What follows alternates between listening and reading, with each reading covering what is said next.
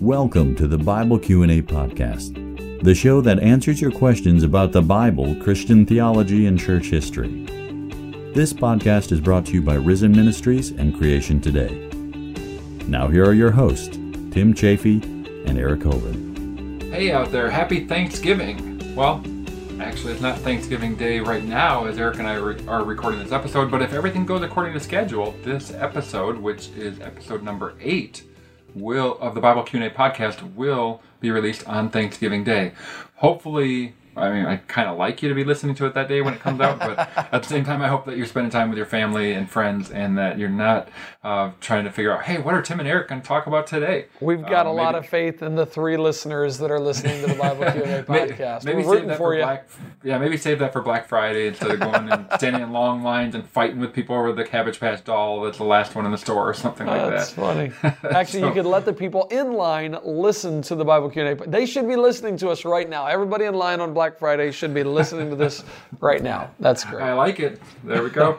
Hey, I know we want to follow up from previous episodes, questions that people have, but let me just remind our listeners real quick, if you have a question that you'd like answered on the Bible Q&A podcast, all you have to do is send it in to BQA for Bible Q&A question and answer, BQA at creationtoday.org. Send that in. We love getting your questions, love answering these questions. I'm certainly enjoying learning from Tim. If you haven't gotten to listen to one, I'm excited about what you'll learn today. And if you don't mind a share on social media or a rating on this podcast, it really helps get the word out. We appreciate that. So Tim, before we dive into the first question, why don't we start off by telling our listeners some of the things that we're thankful for? That's a great idea. You going first or me?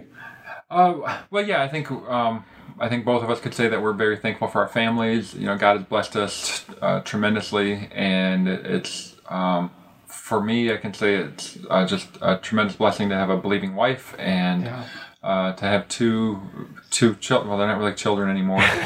One's 16 and one's 21, but just a blessing to have 2 kids and blessed to live in the United States of America where we have freedom to do programs like this. I'm tremendously blessed with the job that I have. I mean, this podcast is not an extension. It's not affiliated with Answers in Genesis and the Ark Encounter and Creation Museum, which is where I work. But I love what I do there. And people, sometimes people are like, "Oh, it's Monday. I can't." I'm like, "Hey, it's Monday. I get to go to work. Because I love what I do." And I feel so blessed to be doing what I love doing. It's better than I ever imagined. That it's certainly better than I deserve. I know that much, and so I'm very thankful for all of those things. Thankful to be raised by godly parents. So, Mom, you're probably listening. Dad, maybe not so much. You're probably out hunting right now. But thank you for being great examples for me. And I'm thankful for a lot of things. Well, I'm in the exact same boat. Ditto, ditto, ditto. Amazing family, phenomenal wife. I had a fantastic dinner tonight. We love it. One of the things I'm really thankful for. We do family dinners just about every night of the week, and so having, I'd say, at least 4 to 5 nights of the week, we have a family dinner there at the house, and my wife just really does a lot of work to make that happen, and I'm just incredibly grateful for that. But my family, it's good food too. I've been there for a couple of meals. It's good stuff. It is always good stuff. Man. What was that dessert she made the one time? It was pretty. I don't want heavy sounds bad. It was pretty rich. Man, she makes a lot of great stuff. Some sort of butter cake or something. Oh, the butter, the ooey gooey butter cake. Yeah, ooey gooey butter cake. Let me tell you, I think my stomach just grumbled right now. That is a good. I'm salivating. Yeah, that was pretty good. Hey, it's interesting. I was talking to a young man today. I did a chapel service at one of the local schools, and one of the young men came up afterwards, and we ended up talking for a minute. And his father, there's him and an older brother and the mom. His father just walked out on him just a couple of months ago. And from what I've learned of this situation, it's just a really rough situation. And even in that, I'm sharing this with you so that no matter where you're at in life, I just want you to understand, even with that, while we were sitting there talking, and we were talking through, are there things that are good in your life? Are there things that you can praise God for? He said, yeah. And then we talked about just some discipleship moments there of can we take what Satan wants to use to turn into hate and do what Jesus did and turn that into love? And can we say, man, let me learn right now in this situation how to love my mom and how to love my dad that walked out on us? And that's I powerful. go, no matter where we're at, and no matter where you're at right now, you may have some junk going on in your life, but no matter where you're at, I'm just telling you, if you can find the way to turn that around and praise your Heavenly Father for who He is, and that's what we actually talked about that today in the chapel service, was God made everything good. The bad that we have in the world is not the result of God wanting bad things to happen to you. That's the result of sin. And so we just kind of pondered and reflected on who the good, good Father is. We sang that song for worship. You're the good, good Father, and He really is. So take a moment, if you would, today, whether you're listening to this on Thanksgiving or a totally different day, and you're like, I got my Christmas sweater on, but man, would you just use a little bit of time today to be thankful for all that God has done for you? Yeah, I think that's great. If we can learn to forgive, think of what God has, how much He has forgiven us, and people there. That's a terrible situation, but people can be such a powerful testimony when people who have been wronged terribly can forgive that person. I think of stories I've heard of women forgiving their rapists or forgiving a murderer, somebody who took their husband or their wife or their child, and to forgive. How powerful is that? So that then we look at what God did for us. Not only did He forgive us, but the way in which He did, the cost to send His Son and for Jesus to die on the cross so that we can be forgiven. We should be eternally thankful for that, no matter what we're going through. Amen. Amen. And I tell you, as Christians, when you don't forgive, it's just a sign that you've lost sight of what God has done for you. Don't ever forget. If you're a believer, don't ever forget what God has done for you. And as long as you keep your eye on that, I don't think you'll have a problem loving and forgiving and accepting other people. That's for sure. Yeah, I think we could go on and on in the show just talking about that. I mean, you don't want to allow bitterness to jump in, but that's what happens. If you don't forgive, you allow bitterness to take hold, and boy, that's devastating. We're going to start preaching here, Pastor Tim. Yep, here we go. So let's move on to the question, because we're moving away from thankfulness. So you started it. I did. I'm sorry. I started preaching there. My bad. It just happened, and it just reminded me, man, we have so much to be thankful for. I mean, I'm thankful for the blood running through my veins. I'm thankful for the air coming in my lungs, and I want every breath. That's one of the things we pray at night with my kids. May every beat of our heart be a beat that glorifies God. May it be something that is giving Him praise. So that's where we need to be. All right. All right, so follow up on the previous episode. What do you got, man? I know you had mentioned something about somebody who tweeted something about episode 4 with the woman caught in adultery. Did you want to hit that? Yeah, I do want to talk about that a little bit. We were asked a question about whether or not we thought that the passage from John 7:53 through John 8:11, the woman caught in adultery, which you're probably familiar with. If you're not, go back and listen to episode 4 for the full context of this. Whether or not we thought that passage belonged in the Gospel of John, because the earliest manuscripts don't have it, and there's a debate about that. But even most of your Bibles will say that. If you look at, there's a note right there, and they'll tell you the earliest and most reliable manuscripts, at least the ones they consider to be that, don't have that passage, and sometimes it appears in the Gospel of Luke. So we addressed that issue, and how can we have confidence that any part of John is correct if that passage doesn't belong there?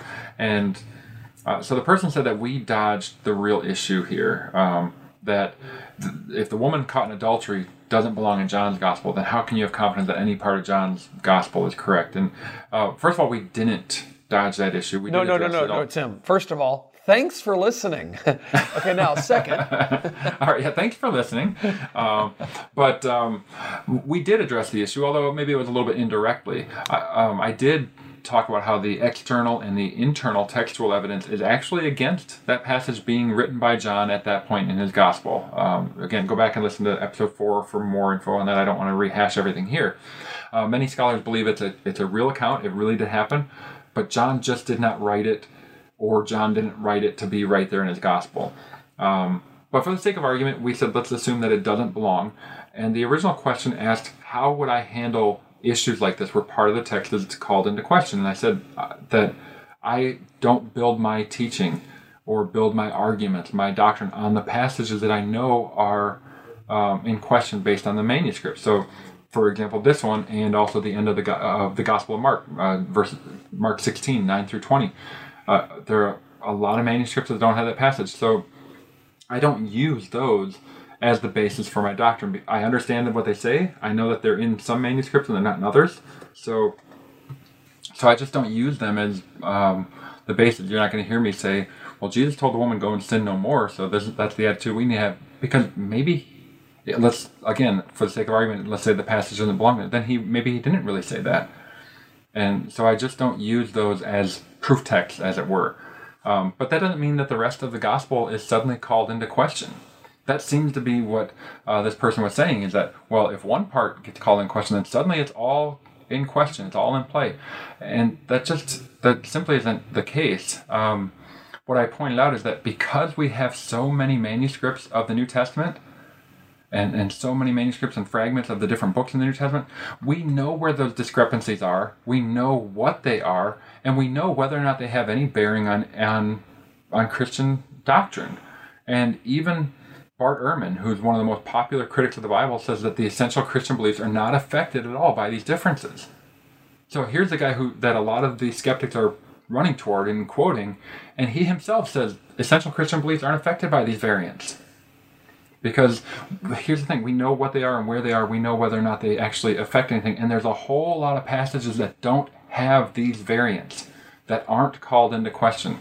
There's not question about whether or not Matthew or Luke or John, even Mark, which if we take off the very end of his gospel, verses 9 through 20, they still all have the resurrection of Jesus. That's not called into question because maybe the woman caught in adultery doesn't really belong in John. And yet the skeptic seems to think that that's what happens. But the burden of proof is really on them. They have to show why the rest of the text isn't reliable. It's not like putting a witness on a witness stand and saying, let's see if we can show that this guy is not reliable here. Well, even if he's not reliable, if you can find out that maybe he lied one time about a certain thing, it doesn't mean he's not telling the truth elsewhere. You may not want to believe him, but it doesn't mean that he's not telling the truth when he said that, hey, I really saw this person shoot that other person. Yeah. I don't know if it's okay I'm not sure if I like the analogy, because I get what you're saying, but it does, in a court of law, it makes you feel like, well, if they've lied there, they could have lied somewhere else, and now how do I know? But let's say that where they lied was something that they found a lie when they were in high school, that they told a buddy a lie, and then 20 years down the line, you're talking about a huge, super big, important event, and this crime, and they saw it, they were a witness to it. Does it make sense to go back and say, hey, you have a history of lying, remember 20 years ago? Yeah, no, it doesn't. It doesn't discredit what they saw. And what you have to do is look at each case and say, are they telling us the truth here? So the burden of proof is on the skeptic. And I understand your concern with the analogy. Yeah, I'm still going, wait a minute, we're not accusing John of lying at all, or anybody of lying. No, we're not at all. And I want people to understand that. We're not accusing John of lying. I'm just saying that the whole idea, they think that by showing that they can point out what might be one problem, suddenly all of it collapses. Yes, and that was the big thing for me that I learned from that. I really enjoyed that. You showed that it's not a house of cards. It's not like, hey, you pull this and the whole Bible comes tumbling down now. Right. The skeptic has to show that John or any other biblical writer has just made it all up. That's what you got to show. You have to believe that Matthew, Mark, and Luke, and John, and all these other people who wrote about Jesus, who said they walked with him and talked to him, that they've made up everything. And the things externally, the external references to these same stories and these same events. Which we covered in, episode 2 or 3. We went through a lot of the secular writings about Jesus. So that's what they have to show, and they can't show that. What they're trying to do, they you know what? Eric, it's almost like it's like some of the skeptics and atheists. In many ways, they're a lot like I hope we don't get in trouble for saying this, but really strong religious fundamentalists. You know what? And they're probably cringing that I would say that. You're right, though.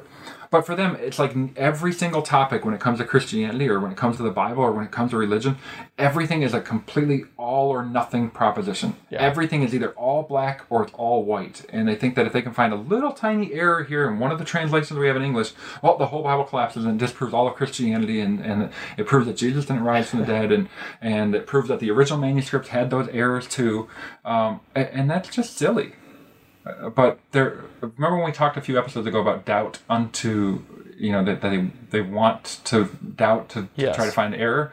That's what they're doing. Yeah. They're trying to find holes. They're trying to poke holes. So any little thing they can, they're trying to expand and say, hey, here's this big error and you can't trust anything here.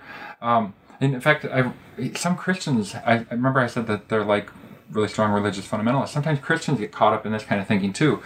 I read a book from a Christian writer who said that I think this is toward the conclusion that the Bible is either all true or none of it is. Well, that's just not logical. That's true. You got a book written over 1,500 years, over 40 different authors, and you can't say either all of it's true or none of it's true. Right. I mean, what if all of it is true and there happened to be one tiny little mistake? Does that mean that suddenly none of it is true? No, that's illogical. Now, you could say it's the Word of God or it's not the Word of God, or you could say that most of it's the Word of God. I mean, I'm talking about logical possibilities here. I believe it's the Word of God. I believe it is without error. And, it's just, I don't want people to think that I'm trying to defend that there are errors. No, I'm not at all. But I'm just talking about from a logical perspective, it doesn't make any sense to say it's either all true or none of it is true. So, for example, let me give you Jeremiah 51:37. We read this: Babylon shall become a heap, a dwelling place for jackals. Now, the Hebrew word translated as jackals there is the word tanim, it's spelled T in, when we transliterate in English, it's Tannim as in Mary. But just 3 verses later, there's discussion, 3 verses earlier, there's discussion about Nebuchadnezzar in 51:34. The king of Babylon, who has crushed me and devoured me, he has swallowed me up like a monster. So instead of dwelling place for jackals, he has swallowed me up like a monster. The word translated as monster there is tannin, Tannin. Almost identical word, the way it looks in English. One has an M ending, one has an N ending. And the word, so 2 different words that are spelled almost the same way. The first one refers to jackals. The other one refers to a serpent or a monster. Some translations even say a dragon. What if the scribe accidentally wrote the same word both times, Eric? What if some scribe somewhere along the way, and they didn't do that in this case, but sometimes this sort of thing happens, that's why I'm bringing this up as an example. What if a scribe actually put the word tanim with an M ending there both times, so that it says that he has swallowed me up like a jackal? It would sound a little weirder to me. Dragon makes a lot more sense, but okay. Yeah, now, again, that hasn't happened, but if that did happen, would that somehow falsify Christianity? Would that mean that the Son of God didn't come to earth and he didn't live a sinless life, that he didn't die on the cross for his sins, that he didn't rise from the dead because a scribe somewhere along the way put an M instead of an N? Not at all. Not at all. And that's what is happening so often. You have these little tiny scribal errors, or what we might call typos. And the vast majority of what these variants are is sometimes it's just usually just a misspelling, or sometimes it's flipping the words around. So instead of Jesus Christ, it says Christ Jesus, and so that's what the vast majority of these variants are. There are a couple of bigger ones, like we mentioned with the passage in the Gospel of John and the end of Mark. But this is the kind of thing that the skeptic looks for, and they just assume, well, hey, we got these differences in these copies, therefore the original was false. Well, how do you know? We don't have the original, so they can never prove that the original had the error in it. That's true. And in the same way, they would say, well, you can't prove that it was 100% right either. And you know what? They're right. I can't prove it from a scientific perspective that the original writing in every single case was 100% accurate to scientific standards, because we don't have the original writings. But that is why it's part of our faith. It's a statement of faith that we believe that God inspired these, and we have good reasons for that. It's not just this blind faith that we hope we picked the right one. Yeah. We have very good reasons by looking at the text itself, looking at the prophecies that Scripture has, that no other holy book has, looking at the archaeological evidence, looking at so many different things that confirm time and time and time again that the Bible is true. So we have great reasons for that. Well, and Tim, let me add this, because this is something that you would be able to speak to. from what I understand, even if you go with Bart Ehrman's, there are 400,000, errors in the Bible, and he lists, it's if there's anything. Yeah, he called them variants, not errors. Right. Yeah. Correct. Variants. But yet, if you take everything into consideration, does any of all of those variants, do any of them change the idea that God created the world, that man sinned and brought death into the world, and that Jesus Christ is the Savior that came to redeem mankind? No. And that's the purpose of the Scriptures, is to tell us the truth, to reveal to us that Jesus Christ is the way, the truth, and the life. That's why we have them. Yeah, and like I said, Bart Ehrman says the essential Christian beliefs aren't affected at all. And even if you could find in one case where, hey, in this one passage, well, this one key word is missing. Okay, but it's in 25 other passages. I think it's pretty clear which one it should be. Yeah. That this is still taught in Scripture doesn't mean that it's not taught there. So it's almost like that religious fundamentalist mentality of all or nothing every single time in every single case, and that just isn't. It's much more nuanced than that when we're talking about the transmission of the biblical text down to what we have today.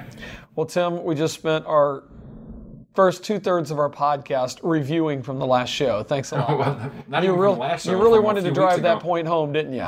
I guess I did, yeah. Well, if you didn't interrupt me all the time, or if you weren't preaching at the beginning.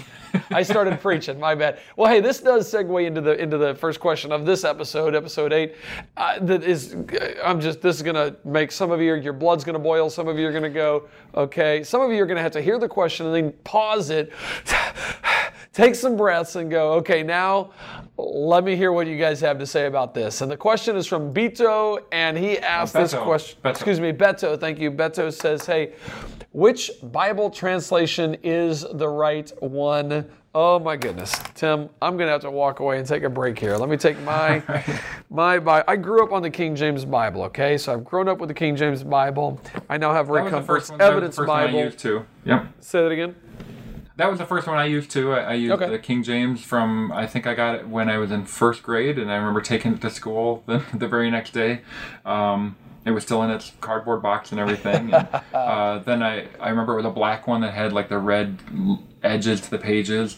Then when I was about 12 or 13, I got an NIV student Bible and used that one for up until about Bible college. And I got an NIV study Bible. I've made it a point for about the last really about 12 years to pick a different version to read every year for my daily Bible reading. Wow. I try to read through the Bible every year. So in that time, I've read the King James version. Well, I had already read that all the way through, and I remember doing that one in the year 2000 as well.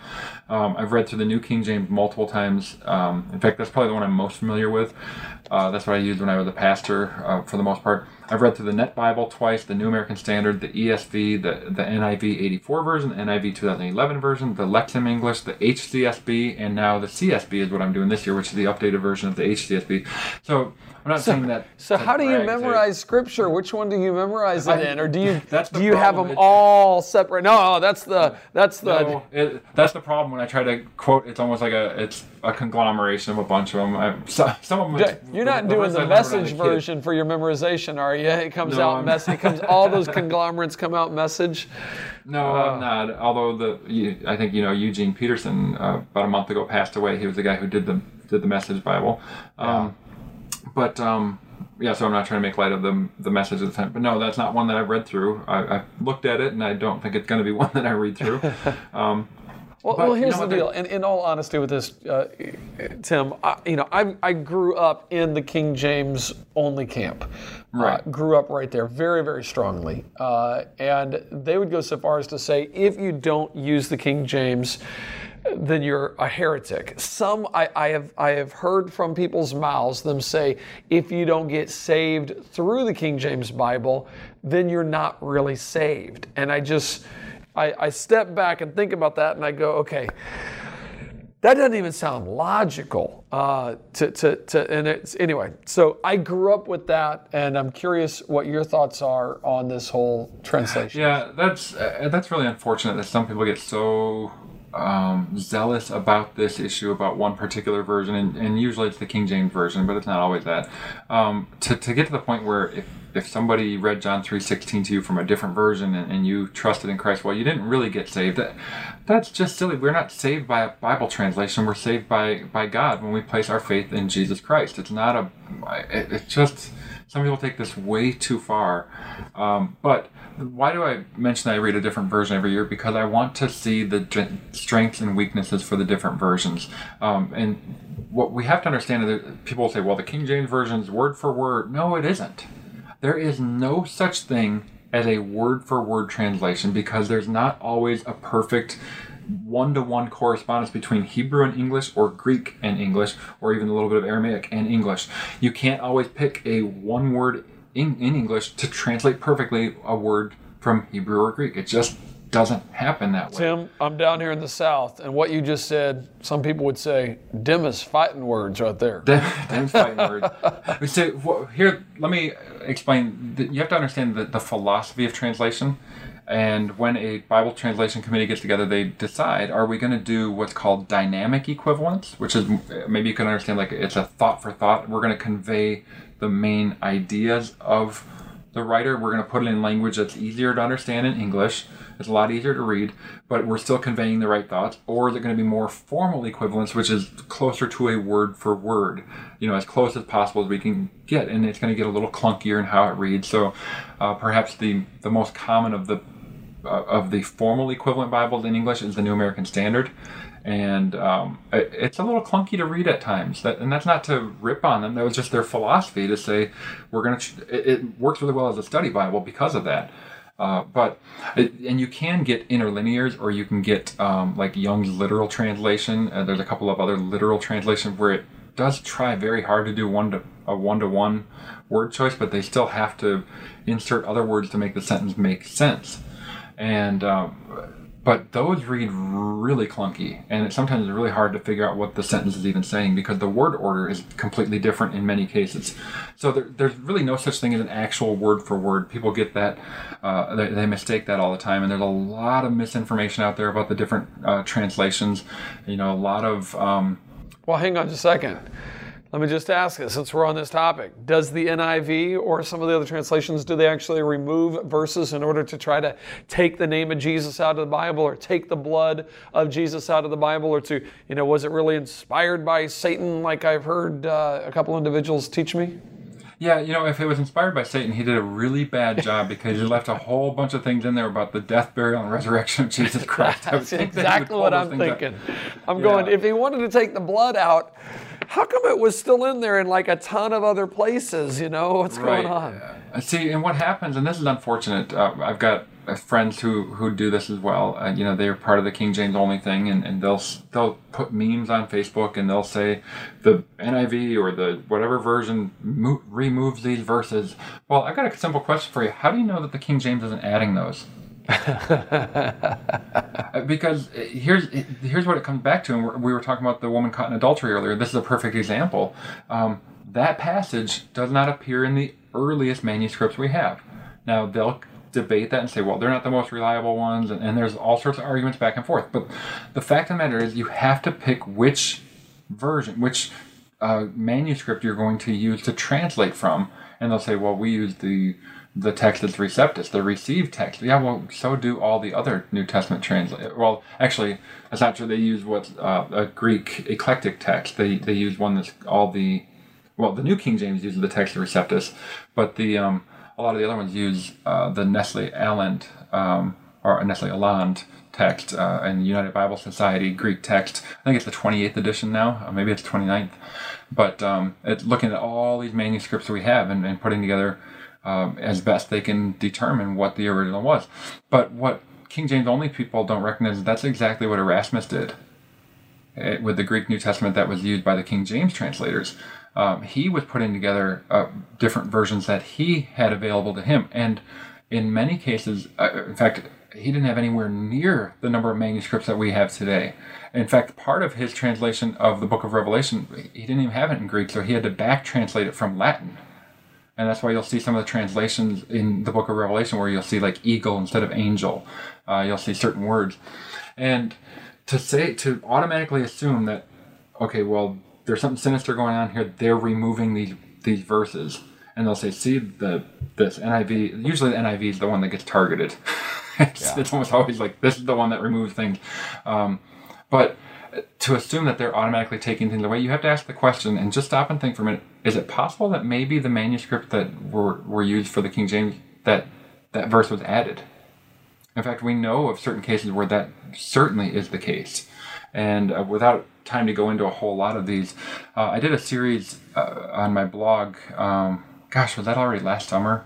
I thought it was this previous summer. Maybe it was a whole year ago already. On it was like 5 sincere questions for King James only advocates. So we'll put a link in the show to that, and it's just questions that for people to consider. It's again, this is not somebody after I posted that, they said, "Oh, you're just attacking the King James." No, actually, I'm not. I'm asking questions. I like the King James version.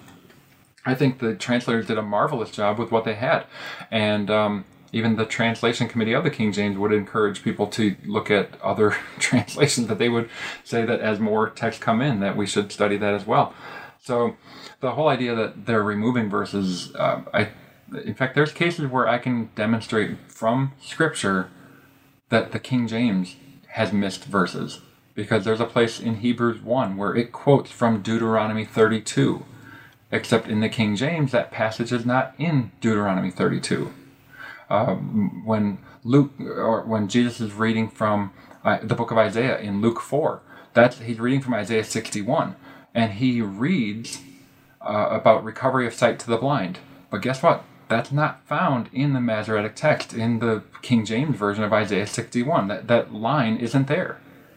So there are certain times where the King James is missing verses that the New Testament quotes. So how can we say that this is the one and only perfect version and the rest of them are all wrong? So I think we went a little bit further than we wanted to go on this discussion. This could very easily become a whole show, because... Oh, it could be multiple shows, and there's a lot of good discussion to be had on this, but the question was, which Bible translation is the right one? Yeah, so... I don't know that there is a right translation for everybody to use. Obviously, if you speak a different language than English, you're going to want something that's not an English Bible. But that was a big one for me. I went, wait a minute, are you saying the people in Russia? I was married to my wife Tanya from Ukraine, and she's like, well, ours is nothing like the King James Version. It reads very differently, in Russian, in the Russian language, and I found that fascinating. Yeah, and so that's the reason I use a different one every year, is that I want to look at the range of potential meanings that are there. The one thing I really appreciate, even though it's not my favorite translation, but it's one of my favorite Bibles, is the Net Bible. And it's free online if you want to look at it there. NET, the New English Translation. And the reason I appreciate it is because, like a lot of study Bibles will say, they'll have notes saying, here's what this passage probably means. That's their study notes or their text notes. Not the Net Bible. The Net Bible has 61,000 translator notes. And what they say is, hey, this manuscript says this manuscript says this, or this manuscript is missing these words, but we've translated this way and here's why. So and they kind of lay it all out there. Oh, they do. And it's such a wonderful tool for study to come to a deeper understanding of this whole issue of translation. And it reads more like a thought for thought. I don't know what their intended grade level was. Maybe it's like a 5th or 6th grade level. So it's not really the best one for like a deep study of trying to, more closer to that word for word idea. But it's really good as a tool to look at these, how translation is done. Well, for me, whichever translation you use, if you're one of my King James only friends, I love you. If you're not a King James only individual, I love you. I'm thrilled that you're studying the Bible. That, to me, is the biggest thing, getting people to fall in love with the Word of God once again and say, these are the words of life. Take these, study these, use these, apply these. I think that's fantastic. And I would encourage people to make sure that we understand that we're in it together. Love the Lord with all your heart, mind, soul, and strength. Love your neighbor as yourself. And this is not something to condemn one another over just because you have a different preference for a Bible version. I have a really dear friend that I've known for over 15 years now, and we still he's back in Wisconsin. We still communicate. He's a pastor now. He was a deacon when I was a pastor, and we have a lot of good conversations. He is a strongly King James preferred. He doesn't ever condemn anybody if they don't use it, but that's the only one he will use. And, well, I don't know if I'll say the only one. It's the one that he'll use almost every single time. And we have a lot of discussions about things, but love the guy dearly, and a godly man. And I think if people are going to, if they really want to use the King James, that would be a much better attitude to have rather than condemning those who use a different translation. I think that's a mistake. And I think it's a mistake if those on the other side who are not King James only, I think if we belittle or mock or anything people who are King James only, I think that's a mistake too.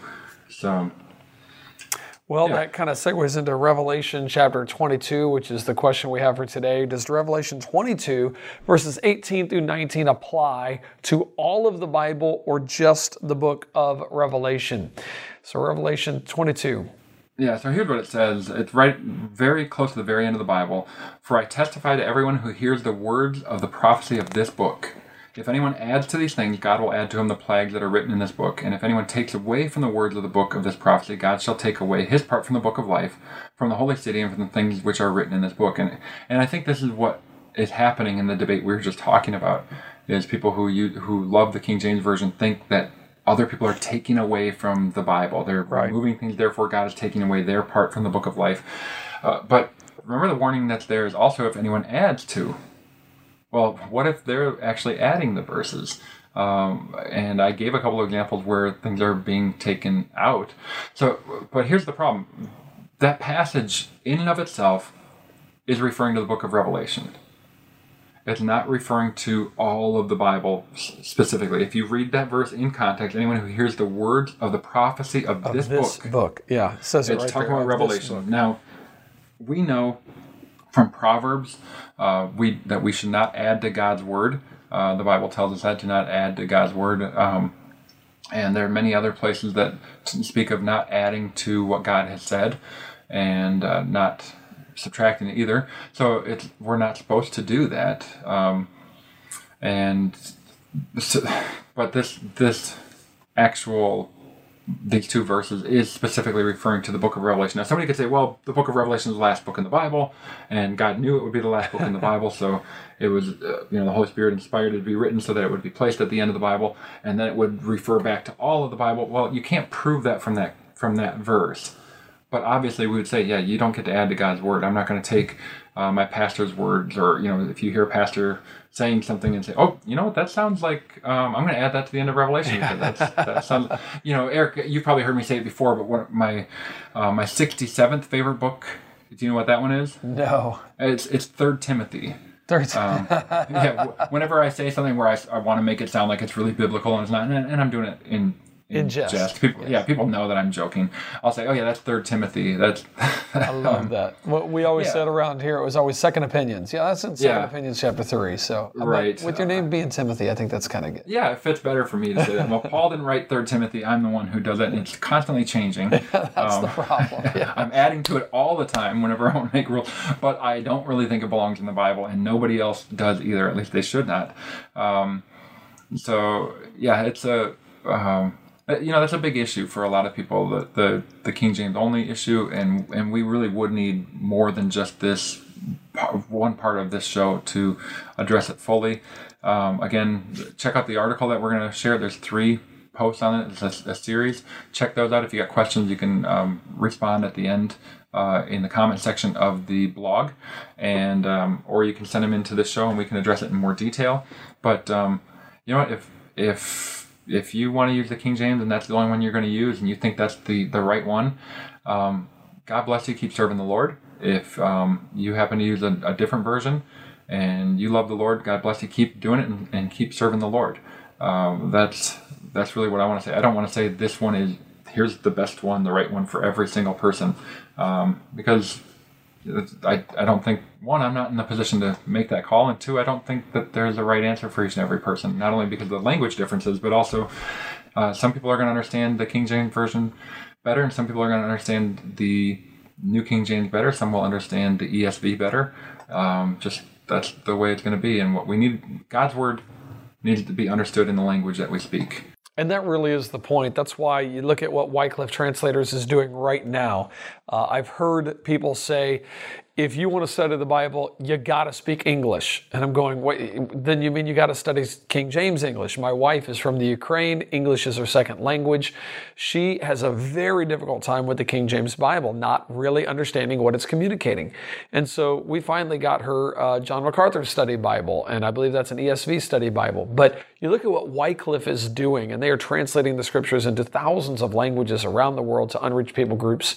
I go, praise God. I'm really glad they're doing what they're doing. I think they're doing the calling of God to take the scripture, take the word around the world. So yeah, they're doing what the King James translators did. Get the Bible into the common tongue of the people. And that's what Luther did when he translated into German. And it was such a huge issue at the time because before that the Bible was in Latin for all the people in Europe, and it wasn't supposed to go to the common tongue. It was supposed to be for the priestly class and for the magisterium, and the masses were done in Latin. And so for Luther to say it's going to be in German so the common people can read it, that was a huge step. But that's what we want. We want the Bible to be in the language that people understand wherever they're at, so that they can read God's word. They can learn to love it and love the God who inspired it and who made them and who sent his son to die on the cross for our sins and then raised him from the dead. That's what we want. Amen. Amen. Man, started it with preaching, ended it with preaching. I love that. And we got lots to be thankful for. We do. We sure do. Wow. Well, Tim, I love this. Thanks for sharing your expertise with us. It sure is fun walking through this material and walking through these thoughts with you. I love it. Yeah, it's great to be with you again. And number 8's down. I don't know what number that is. He said number 7 was complete. So complete plus 1. We are past completion. That's correct. All right. Well, looking forward to seeing you next week. Hope you have if you're listening to this right on Thanksgiving, hope you have a wonderful Thanksgiving. And if it's afterwards, I hope you had a wonderful Thanksgiving. God bless. You've been listening to the Bible Q&A podcast. If you have a question you would like Tim and Eric to address on the program, please send an email to bqa@creationtoday.org. The views expressed on the Bible Q&A podcast do not necessarily represent those of other ministries with which Tim and Eric are affiliated. Thank you for listening.